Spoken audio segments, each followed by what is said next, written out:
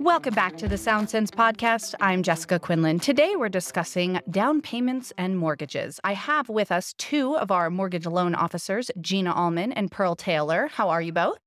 Great, thank you. Good, thank you. Awesome. All right, let's jump right in with Gina. What is a down payment? I think we all know a down payment exists when it comes to a mortgage, but what really is going on there? Yeah, it's really going to be something anytime you have a large ticket item that you're buying, such as a home, Mhm. it's going to be money that you put down up front, essentially. I like to call it's your skin in the game. So is your skin going to be 3%, 5%, 20%? But it's your own money that you're going to have into the transaction. And it's going to give the lender some security, knowing that you have some of your own skin in the game. Great. I love that. Pearl, what if I don't have enough for a down payment? Can I still buy a house? Absolutely. The myth of putting 20% down buying a home, especially as a first-time home buyer, is not required. You can put down as little as 3%, and there's options and different programs such as FHA, conventional loans, VA loans, and CHFA loans. So there's definitely some flexibility in there. I wouldn't abort wanting to buy a home if you didn't have the funds. And if the funds weren't there, we would be able to get you on the right track to be able to get on that path to buy a home. Fantastic. That's exciting. All right. So, Gina, I'm in the process. I'm thinking about buying a home, but I have some time. How much should be paid for a down payment? What should I be looking for? So there's no right answer. It's really going to depend on the type of financing that you're taking out. So your lender's going to define a minimum. Once you identify what type of loan you're going to best qualify for, will determine is it going to be 3% down, such as being a first-time home buyer for a conventional loan. If we're looking at FHA, your minimum is 3.5% down. If you're a veteran or active duty and eligible for VA, you could do as little as no money down. So it's really going to depend on that, along with the property type and how you plan to occupy the home. For example, if you're looking to purchase a rental property, you're going to need a minimum of 15% down, or a vacation home is then going to require 10% down. But property type also has something to do with it. So definitely consult with your lender to kind of figure out what your minimums are going to be based on what type of loan you best qualify for. Fantastic. Thank you. So, Pearl, if I'm purchasing a home with someone, be it a romantic partner or a friend, can we both pay for this down payment? Can it come out of two separate accounts, or does it need to live in one place when I pay for it? Absolutely. It can come from many accounts. Great. As long as it is just sourceable and the funds are acceptable funds and there isn't any tricky stuff or anything like that, it can definitely come from as many of your personal accounts as you would like to use for that down payment. Some people even just end up consolidating it into one account, so it's easier to transfer that out at closing. Fantastic. Awesome. All right. So, Gina, when should I start saving for a down payment? Well, being a credit union, we think you should always be saving, but really as far out from your desired purchase date as possible.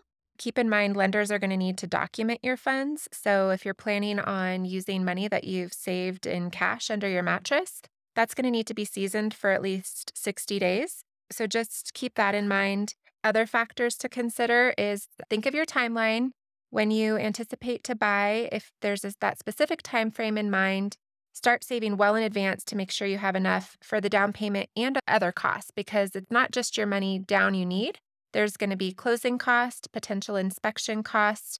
And then once you own a home, you have maintenance cost. So you really want to assess your full financial situation and see realistically how much you can save each month as you work towards that goal. And keep an eye on the market conditions as well. Knowing kind of the potential price range of homes in the area might help you calculate the minimum down payment that you need. Great. I love that. All right. So let's keep up this savings conversation. Pearl, what are some tips to save for a down payment? I would probably start with setting an actual goal to see how much you want to start saving and then create a budget from there. Some people take a second job, like your ride shares or deliveries, save that cash. Some people are saving tax refunds, maybe lower your subscriptions of cost and cut back that unnecessary expenses. And also a huge thing that a lot of buyers are doing is getting gifts from family members. And also another option is checking with your 401k company to see if you could possibly get a withdrawal from there. People are getting that to use for their down payment up front as well. Oh, fantastic. All right. Anything else to wrap up our down payment conversation? If you're in the market to buy or want to get more information on becoming a homeowner, check out the link in the show notes and we'd love to help. Fantastic. All right, that brings us to the end of our show. Gina, Pearl, thanks so much for being here. It was great to have you. Thank Thank you. you. Thank you for listening to Sound Sense from End Credit Union. Be sure to follow our podcast as well as rate and review us. I'm Jessica Quinlan. I will see you next week, same time, same place.